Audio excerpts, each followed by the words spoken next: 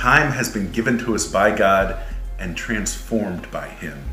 Jesus Christ on the 8th day rose from the dead, and so therefore we celebrate Easter every Sunday.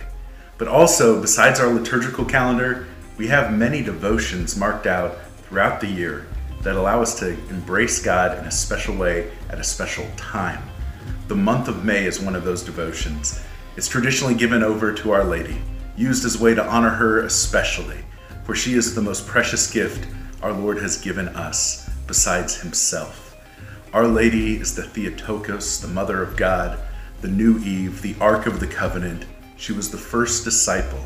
And if we want to understand the resurrection of Jesus Christ and the new life we receive from Him, we need to get to know Our Lady. For she is your mother, she is my mother, and she loves you more than I can explain. So this month of May, let's grow closer to Our Lady.